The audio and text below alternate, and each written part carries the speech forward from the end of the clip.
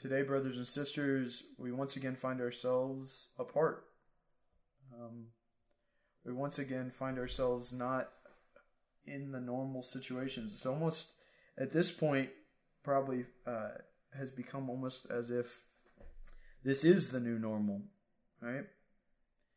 That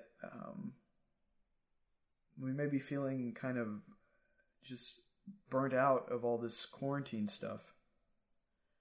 And we may be wondering where the Lord is. Now, I just pulled up the readings for Mass, and I really, really encourage you to read these readings because they invite us to look for the Lord on the journey. The psalm, for example, the psalm that's given to us, Lord, you will show us the path of life, the little response there. The Lord is always seeking to show us what is good, to show us himself ultimately, to make us recognize that he has a plan for our life and that plan is a good plan and that we should follow after him. But sometimes in difficult situations such as we find ourselves today, it can be difficult to remember that. It can be difficult to recognize God's plan in our life. It can be difficult to recognize that the Lord is working even when we can't see it. The Lord is working to encounter us. And so the question we need to ask ourselves is, how am I looking for what the Lord is trying to offer me? Because, and this is what St. Paul says, right? He says, if we invoke him as Father, who judges impartially according to each one's works, we've got to conduct ourselves with reverence during the time of our sojourning, right? What does that mean? It means that we have to pay attention, brothers and sisters. Reverence. When are we reverent? We're reverent in the sight of something like awesome or beautiful or some great good or some great truth. We're reverent in the church, for example. Just a side note there. The church is open. You're welcome to come pray. We're reverent in the sight of something that is beyond us. We can be reverent in the church. There's a certain reverence that we have also in nature, right? But reverence requires us to be paying attention. And what does Saint Peter tell us? Right? He tells us to remember that we were bought with a price, right? That we were ransomed from our futile conduct, not with perishable things like silver or gold, but with the precious blood of Christ as a spotless, unblemished lamb.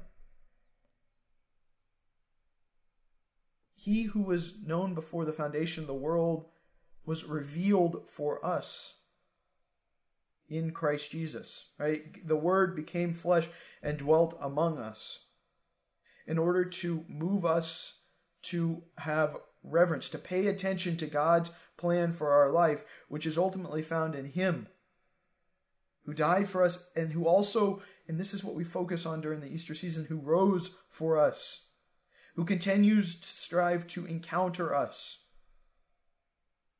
right? This encounter which He wishes to have with us, we hear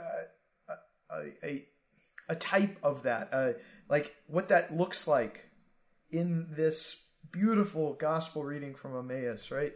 The Lord comes alongside these two disciples who were downtrodden, who are walking along. We can think about this in our own life situation right now. The Lord could come to us. He is coming to us, and He's saying, what's going on? And we probably, like those disciples, were like, Lord, are you the only one who doesn't... First of all, at that point, we probably wouldn't recognize Him as the Lord. Are you the only one who doesn't know what's going on right now with all this coronavirus stuff? with all this economic hardship, all these things, right? But he walks with us. And then he makes himself known in that beautiful gospel in the breaking of the bread. Now, of course, that's a reference to the Eucharist, first and foremost, and it pains us and it pains us all that many of us cannot receive the Eucharist on a regular basis. But, brothers and sisters, you should know that the Eucharist is being offered. Christ continues to reveal himself, and when we return together, he will continue to do so. But here's the thing. The Eucharist was never meant to stay just hidden in the church. Yes, the sacrament, the species, the sacred species stay in the church, and we receive them there. Or we receive them, when someone brings them to our home for a home visit to the sick or something like that. But we are constituted, we are made the church through the Eucharist. You and I. And so, and this is important, right? We can show each other Christ. Christ works through you and I, and he comes to encounter us even in the moments of great struggle. When we can't be at church, when we can't go to Mass, when we can't have these sacraments, he's still working. He's still, like he did for those disciples in Emmaus, he still walks with us. He's still revealing himself. So we got to look, brothers and sisters. We got to pay attention to what's happening around us. We got to pay attention to what's happening in our own homes, in our own hearts, in our families, in our friends.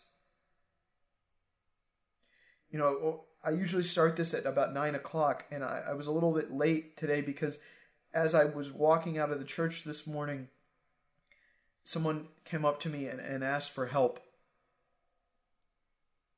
And my initial reaction, I'm sad to say, was I want to help this person, but I don't know how.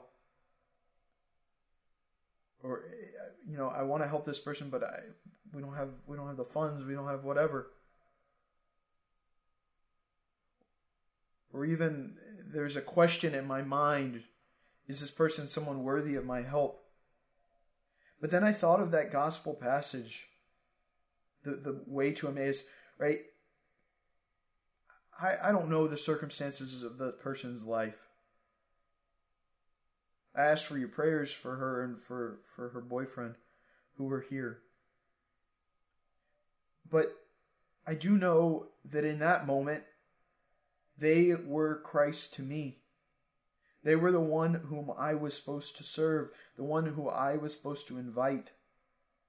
Now, I couldn't invite them to stay with me, right? But I could give them hospitality. And in that relationship, hopefully they saw Christ in me.